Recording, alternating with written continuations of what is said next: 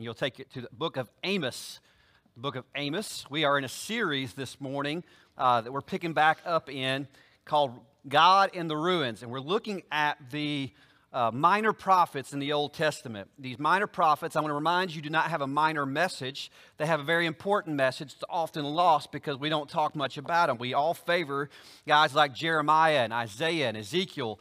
But these minor prophets, although shorter books, demonstrate the fullness of God's prophetic word that listen, sin has consequences, right? And sin has consequences, namely death. And if we do not repent and turn back to God through Christ, this side of the cross, then we too have the same consequences of doom and gloom that Assyria put on Israel and Babylon upon Judah. And so we're back into this series, and we've already looked at the first couple of our minor prophets. Today we're going to jump into the book of Amos, and I call him a doomsday prophet. By the way, I will attempt to be short this morning, knowing we've had a lot going on this morning. I make a promise, a covenant with you that I will keep it shorter than normal. Amen? Or not. I mean, if you want me to just preach on, that's fine too. You watched a 3-hour football game yesterday, right? So anyway, let me give you the flyover. If you're a new guest to this series, what I'm trying to do is we're kind of doing a survey of the book real quickly, like a 3 or 4 minutes fly over the island, and then we're going to land right in the middle of the text because I think we get the most meat out of the middle of a text. And so the flyover of the book of Amos is really simple. He was one of the 2 prophets of the northern kingdom of Israel, roughly around 760 BC, about 40 years prior to the northern kingdom of Israel being run over by Assyria. Now, if you know a lot about Old Testament Bible history, 930 BC, a significant event happened. Israel, the northern 10 tribes, and Judah, the southern 10 tribes, they split. And you have a northern kingdom and a southern kingdom, okay? And both of these lines have mostly bad moments. Like it's not a whole lot of good. It could get better, it can get worse kind of thing. Pretty much the entire line. Israel was quicker to its demise in the northern kingdom, okay? And so by 722, 721 BC, Assyria has come in and conquered. This is about 40 years prior to that in this book. Amos is a prophet to Israel during a very similar situation as the book of Hosea earlier, during Jeroboam II, okay? Really bad king, okay? Not a lot of good that he did. Now, militarily he looked good, politically he looked good, but when it came to his obedience to God, not a lot of good stuff happened there, okay? He was a shepherd, all right? It's amazing how many shepherds we find in the Bible. And he was a fig tree farmer. If you like fig Newtons, hey, you like this guy, okay? Fig tree farmer from a place called Tekoa, which actually was barely in the nation of Judah, and then he would travel up to the nation of Israel to preach, okay? And this is a book of collections. Now, I misspelled a word here.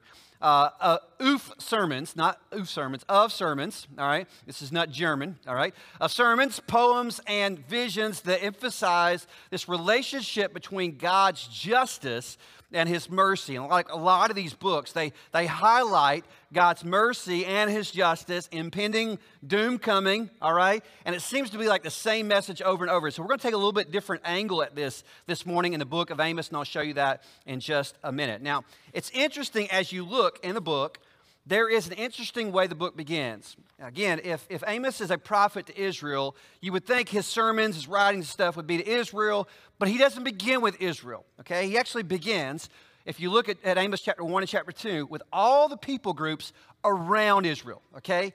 He begins to prophesy judgment upon all the groups of people that are connected to Israel, and he begins to zoom in closer and closer and closer to Israel. By the time you get halfway through chapter 2 of Amos, then he's going to unleash on Israel. It's almost like he had to warm up a little bit. Like yesterday, your favorite college football team may not have come out real sharp, right? They may have had 1 or 2 drives where they had to knock the rust off a little bit. It's almost like Amos has to knock a little bit of rust off, get warmed up before he gets to Israel, and then he just... I'm telling you, talk about a hellfire, brimstone kind of preacher. He's a doomsday prophet. He lets them have it, right? But he has to kind of zoom in around and then land the plane and then lay in to Israel, okay? So it's kind of unique in that text. Now, I think that does do something really significant to us that we're going to get to in just a minute, okay? I want to jump into real quickly to this quote I found. And this is really the nation of Israel in relation to these other people groups, okay? The nation of Israel is God's chosen people. Amen? In the book of Genesis, we see the story of God's mercy and grace played out between Genesis chapter 3, which is the fall of man, and Genesis chapter 12, okay? There's good, there's bad, and there's ugly. There's moments where there's some good moments. You think about Noah, right? And then in Genesis chapter 12, God begins to enact this beautiful redemptive story. And he begins with a guy named Abram. You ever heard of Abram before? Shake your head. Abram, right? He begins to give a promise to Abram. And the promise in Genesis chapter 12 is that God would use his seed or his family, his line, to make a great nation. And now listen very carefully. And then all the nations of the world would be blessed through him. Y'all with me, right? So there's immediate blessing that he was going to build a nation out of Abram. By the way, he was really old, right? Still didn't have a kid. Finally, his wife had a kid, very old. You're like talking about if you're grandparents and you're raising kids right now, it's tough, right? Can you imagine Abraham, Sarah, 90 years old, raising, young little kid running around everywhere, right? It's just a little different kind of world, right? And so he finally has a kid, and from this small little humble beginning becomes this nation that ultimately our Savior would come out of, okay? And that would be the blessing to the rest of the world. The Bible Project makes this great equation. Great calling plus great responsibility equals great consequences. I think the reason why the book of Amos, we're going to fly around real quick, is that it begins with these other messages to other people groups, is because it was supposed to be Israel's responsibility to show light in the midst of darkness to the other nations. And Israel missed it altogether. I think we too have the same responsibility as born-again Christians today. The church today should be distinctly different in our culture. Amen? You wonder today, and I'm going to veer off for just a second. I've been burdened lately about our culture. And this week it kind of hit, the last few days of the week kind of hit me real hard.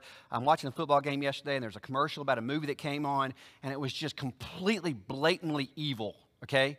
And it's pushing an agenda that is not biblical whatsoever. At the same time, we have another local church, I will not say out from the pulpit which church that is, who's literally endorsing biblical LGBTQ. Endorsing that. And I'm in my heart, I'm like broken. Like, how are we going to fix the world? How are we going to shed light in the world? How are we going to be instruments of the gospel when we are compromising on all the fronts? You see it? You know whose responsibility it is to shine in the darkness today? Israel was God's people in the Old Testament and still is, but it is the church, the born-again believers who are supposed to be light in the darkness today. Luke chapter 12, verse 48. Everyone to whom much is given, of him much will be required.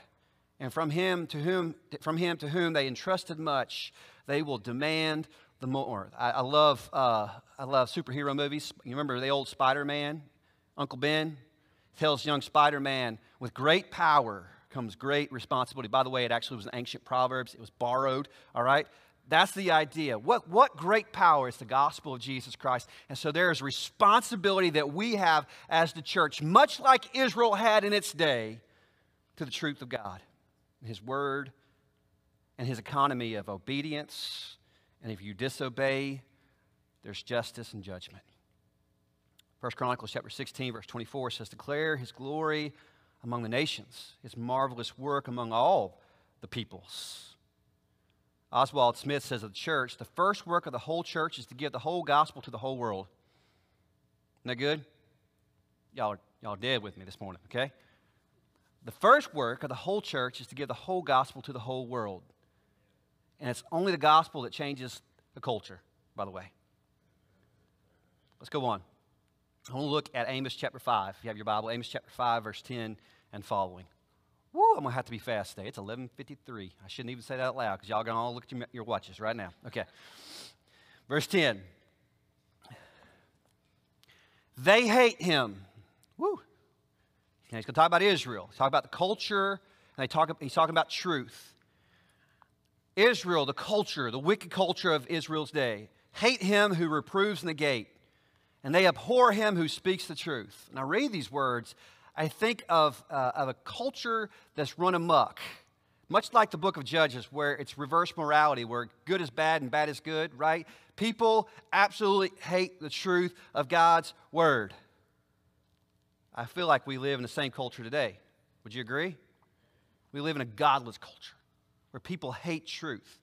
People wonder, have you ever had a conversation, well, how did we get this bad so fast over the last several years? How did the American culture disintegrate so quickly? And I got to say, it's actually been boiling for the last 2 decades, okay? You ever heard of postmodernism, right? Postmodernism basically is this, that we want to erode any idea of absolute truth. We didn't think that would be a big, in our culture, like that's not going to be a big thing. But what the big thing is if you take away absolute truth, you also take away absolute standards of morality, right? You with me? When you take away absolute truths, you take away absolute standards of morality, and therefore anything goes that you want to go. Amen? Right? Is that not where we have today? Number 1 in your worship guide. If you have a worship guide, fill this blank in. I'll be quick. Bad theology always leads to bad morality. Always. The wrong view of God produces a false barometer of good every time. Think about it. Bad theology always leads to bad morality. A view that if God is not consistent with his word will lead to all kinds of terrible behaviors. Romans chapter 1. I got to read these words. You can hang it down with. For the wrath of God is revealed, Paul says, from heaven against all ungodliness and unrighteousness of men who by their unrighteousness they suppress the truth. The truth. Jesus says, I am the way, the truth, and the life. Nobody comes to the Father but through me. God's word, the scripture says, is truth. You suppress that truth. And who by their unrighteousness they suppress the truth, for what can be known about God is plain to them, because God has even shown it to them. For his invisible attributes, namely his eternal power and divine nature, have been clearly perceived ever since the creation of the world and the things that have been made. So they are without excuse. So God left a testimony in creation even. For although they knew God, they did not honor God as God. See, demoting God, false view of God, or give thanks to him. But they became futile in their thinking, and their foolish hearts were darkened. They claimed to be wise. Don't we live in some of the most supposedly wise day of our existence as human? I mean, like, we're so smart, we think, and I have found that we're so smart, we're dumb. Amen? We are de-evolving. Amen? They became futile in their thinking. Their foolish hearts were darkened. Claiming to be wise, they became fools. And they exchanged the glory of the immortal God for images resembling mortal man and birds and animals and creepy things. Therefore, as a result of their wrong view of God, bad theology, bad doctrine, guess what happened? Bad morality. Therefore, God gave them up in the lust of their hearts to impurity, dishonoring of their bodies among themselves, because they exchanged the truth about God for a lie. You know, an evil culture doesn't like truth. Evil culture will push back to any absolute standards of truth. And as a result of that, an evil culture will continue to do evil. Church, listen to me carefully. We cannot compromise when it comes to the truth of God's word. We dare not compromise. While other churches who claim the name of Jesus Christ gather to worship and compromise the scriptures, we cannot compromise. Call us bigots, call us radical, call us old fogey, call us whatever. But listen carefully. I'd rather be called that by the world than unfaithful by God. D. Martin Lloyd-Jones said this: when the church is absolutely different from the world, she invariably attracts it.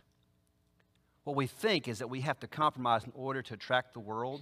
You ever heard of the attractional model of church? The last 2 decades we've been pushing it, seeker sensitive, it all get out. Maybe the world will come to us if we'll just be a little bit like the world. It does not work, church. And the bride of Christ is stained as a result of that. Read on verse 11, Amos 5. Therefore, because you trample on the poor and you exact taxes. Here's the injustice of Amos's day in Israel. From grain from him, you have built houses of hewn stone, but you shall not dwell in them. What he's talking about is his coming judgment of Assyria on Israel. You have planted pleasant vineyards, but you shall not drink their wine. For I know how many are your transgressions. Oh, this is hurtful. I know your sin, God says. I know your transgressions, and how great are your sins, who afflict the righteous, who take a bribe, and you have turned aside the needy in the gate. Number 2, quickly, God's omniscience, meaning that God is all-knowing, should be a prevention to our sin. Let me tell you something. This is frightening to me. There is nothing that is ever hidden from God's sight? Nothing. I don't care how hard we try to cover it up. I don't care how much lipstick we put on a pig. I don't care how much we try to justify our sin. There is nothing that God cannot see, and there's nothing that God cannot know. Teenagers, those evil little lustful thoughts in your head. Men, those evil little lustful thoughts in your head. Ladies, that desire and jealousy inside of you. God hears the gossip. God hears the bad words. God hears the anger. God sees us in our small little deviances. Nothing is hidden from the sight of God. And that should terrify us. Does it terrify you? It terrifies me. Like, I can't get away with nothing because God is all-knowing. We're going to come back to that in just a few minutes. Proverbs chapter 15, verse 3. The eyes of the Lord are in every place, keeping watch on the evil and the good. Hebrews chapter 4, verse 12 and 13 talks about God's word in the sense the word of God is living and active. It's sharpening a two-edged sword, piercing the vision of soul and of spirit, of joints and of marrow, and discerning the thoughts and the intentions of the heart. And no creature is hidden from his sight, but all are, we'll say this word southern, naked, and exposed to the eyes of him whom we must give an account. Psalm 139, verse 1 says, O Lord, you have searched me and you know me. Isn't that terrifying? I'm telling you, think about that to the fullest extent. God sees it. And to Israel, he says, I see your sin. I know your transgressions. And you can't cover it up. My friend, listen to me very carefully. You can't cover up your sin. You can't make your sin look better. You can't justify your sin to a holy God. And your sin separates you from a holy God. No matter what you want to call it. In this world, we call it, it's my lifestyle. It's my decision. But if that lifestyle contradicts God's word, it is sin. It doesn't make me hateful. I tell you, there's not a person out there that the Bible has not commanded me to love, and I'm going to love them like crazy. But just because I love somebody doesn't mean I have to condone their sin. Amen? We've missed that in our culture. Verse 13. Therefore, he who is prudent will keep silent in such a time, for it is an evil time. Amos says, you know what? Sometimes the best solution, Israel, is just a hush. Excuse me for saying it, just shut up. Some of us have a problem with that. I like to put my foot in my mouth a lot. Anybody with me? Y'all can raise your Baptist hand if you want to, right? I keep my foot in my mouth and I chew on my leather all the time because I'm just a talker. I'm a preacher. We talk, right? But sometimes we've got to be quiet, especially when the days are as deviant as they are. 2 Timothy chapter 3, Paul writes to Timothy, understand this, that in the last days there will come times of difficulty, for people will be lovers of self, lovers of money, proud, arrogant, abusive, disobedient to their parents, kids, right? Ungrateful, unholy, heartless, unappeasable, slanderous, without self-control, brutal, not loving God, treacherous, reckless, swollen with conceit, lovers of pleasure than lovers of God. Does that not sound like our culture? Does it not sound like America? Ephesians chapter 5, Paul would write, look carefully then as you walk, not as unwise, but as wise, making the best use of the time. Your translation may say redeeming the time because the days are evil. So he says, be quiet, don't add to it. Israel, Christian. Verse 14, Amos chapter 5, seek good, not evil, that you may live. Seek good and not evil so that you may live. And so the Lord, the God of hosts, will be with you as you have said. Deuteronomy chapter 30, verse 19 echoes that truth. That's where we're pulling from. I call heaven and earth to witness against you today that I have set before you life and death, blessing and a curse. Therefore, choose life. He says, seek good, not evil, that you may live. John 10:10, I remind you, how do we seek life today? Jesus says you seek truth today. John 10:10 says, the thief comes only to steal, kill, and destroy. Jesus says, I came that they may have life and have it more abundantly. Did you know there's a difference between existing and living? A lot of people, we breathing, right? Hopefully you're breathing, and the preacher hadn't put you to sleep too much already, right? You'll wake up with me. You're breathing, you're living, right? You're existing. At a certain level, you got a pulse, you're existing. But I don't think God made us just to exist. I think he made us to live. And how do we live? We live in a relationship with God, who is life. We live in a relationship with Jesus, who is the way, the truth, and the life, right? That's abundant living. There's a lot of things can be said about me when I die one day. Please be nice if I ever die. Well, when I die, I'll die one day, right? If it's soon, if I go missing, I always kid around this. If I go missing, my life insurance policy is pretty good. Kim probably did it. All right, let her collect the money. All right, that's on record. Now I said that, they're going to come after you now. Okay, if I ever go missing, no, she don't care. All right, there's a lot of things that can be said about me when I die. Listen carefully. But if you say he was alive, I'm good with that. He was a live wire. Well, praise God, because as a born again Christian, I shouldn't act dead. Amen. The light of Jesus Christ inside of me. Verse 15, hate evil, do good, Amos chapter 5, and establish justice in the gate. Proverbs verse 8, verse 13 says, the fear of the Lord is the hatred of evil. He said, hate evil. It's okay, Christian, to look in the evil in our world and say, I hate evil. Not hate somebody, but to hate evil and love good. Establish justice in the gate. It may be that the Lord, the God of hosts, will be gracious to the remnant of Joseph. And by the way, God would be gracious to the remnant of Joseph because we're on this side of the gospel narrative of Jesus Christ. And so there is God's mercy and his grace poured out to the nation of Israel and to the world. Verse 16, therefore thus says the Lord, the God of hosts, the Lord. In all the squares there shall be a wailing, and in the streets they shall say, alas, alas. They shall call the farmers to mourning and to wailing to those who are skilled in lamentation. Again, we're predicting the fall of Israel by Assyria. Judgment is on the horizon. In all vineyards there shall be wailing, for I will pass through your midst, says the Lord, and God's going to get evil good. Woe to you who desire the day of the Lord. We talked about this last week. The day of the Lord is a very significant terminology used in the Old Testament and then referenced in the New Testament as well. The day of the Lord is the day of God's judgment. It's the near day of the Lord. For Israel, it was Assyria at 722, 721. In Judah, it was 586, 587. When Babylon comes in, it was a day of God's judgment. I got to tell you, for America, September 11th was a day of the Lord's judgment, okay? Let's just be honest. But it was not the day, ultimate day of the Lord's judgment. That's to be determined, right? So when God moves and his mercy to redeem those who have trusted him in the midst of wickedness, but he also moves with judgment upon the unredeemed. That's the day of the Lord. So he refers back to why would you have the day of the Lord? Darkness and not light. Number 3, we need a healthy perspective of the imminent day of the Lord, the last one, book of Revelation, end times. It should bring us joy on one hand, but mourning on the other. Well, Christian, listen carefully. If you are a born-again believer and you have a relationship with Jesus Christ, you repent of your sin, and you have a relationship with God through Jesus, listen, you should be joyful looking towards the future. Death is not the worst thing for you. Amen? Death is not the worst thing. The worst thing is death without Christ. When we look forward to the return of Christ or our death, the day of the Lord, when Revelations comes and all that stuff comes, you know what? For us, it will be the realization of our salvation. We can hoop and holler like Pentecostals on that day, okay?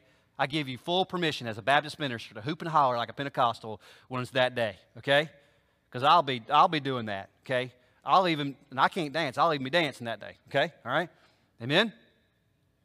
We should also grieve as we think about that, because there will be many people who won't be hooping and hollering in joy. They'll be hooping and hollering in judgment.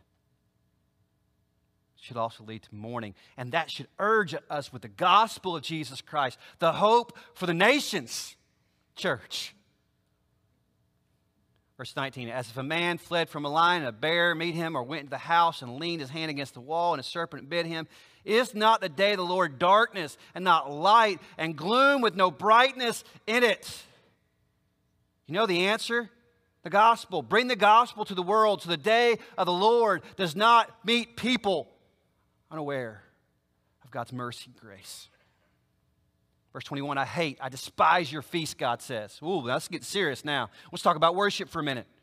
He said, I despise your feasts, your religious activities. I take no delight in your solemn assembly. What if God said that to the American church? I take no delight when you gather together with your church. Why would God say that? Because you are gathering in fallacy. You are gathering in sin, and you are gathering in compromise. Now I'm going to start preaching, okay? And God says, I take no delight in that. Israel, this is what Israel does. They are very religious people. This is how they show their worship of God. They gather at these feasts, these assemblies. He says, even though you offer me burnt offerings and grain offerings, I won't accept them. And the peace offerings of your fat animals, I will not look upon them. Because God is making a very clear point. Worship is not about outward expression. It is about the loyalty of your heart, church. Number 4. Jason, let's land this one. This will be fun. The quality of worship has nothing to do with the condition of the song. Well, I don't like that song. It's not my favorite. That's not my jam. I like it. I like it this style. I like it this style. Man, those drums are real loud. Man, that guitar up there, I just don't know. I want this and I want that. And I want this. This is what I like. I.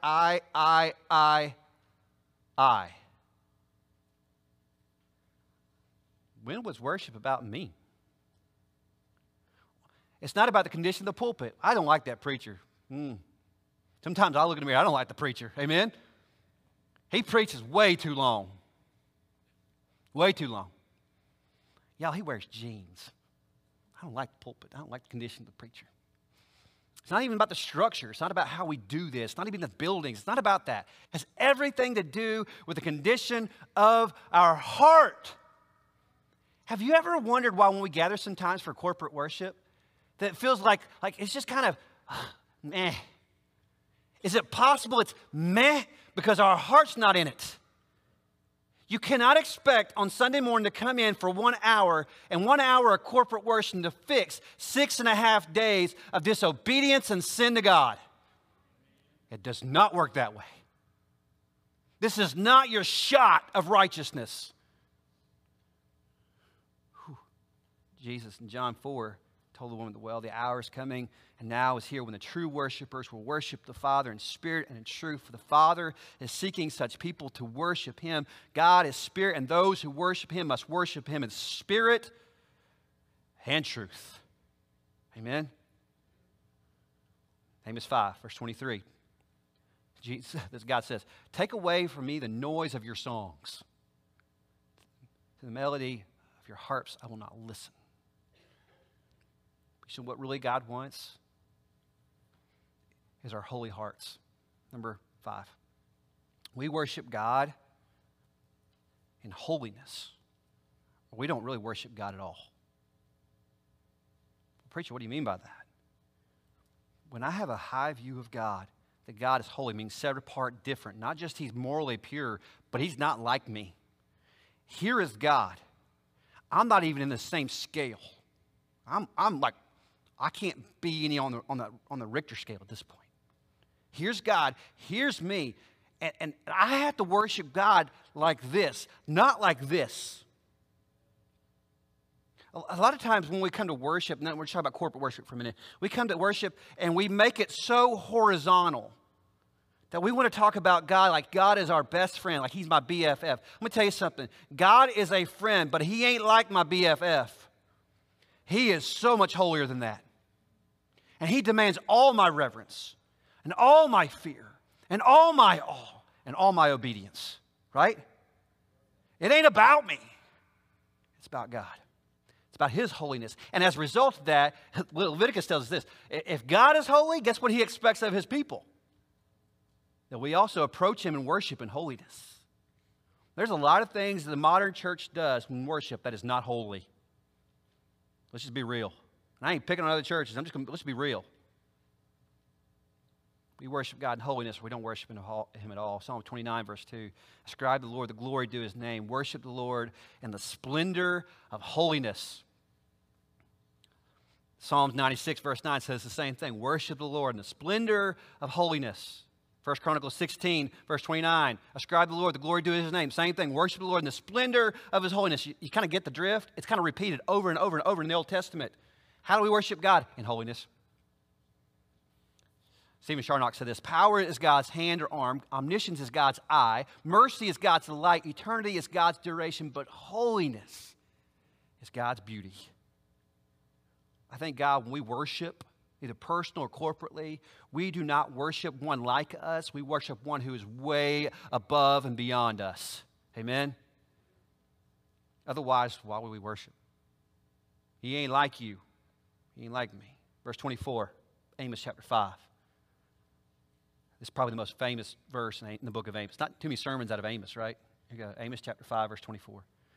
But let justice roll down like waters, and righteousness like an ever-flowing stream. Again, Amos does a great job of showing the balance of mercy and justice, and then the absolute necessity of both mercy and justice.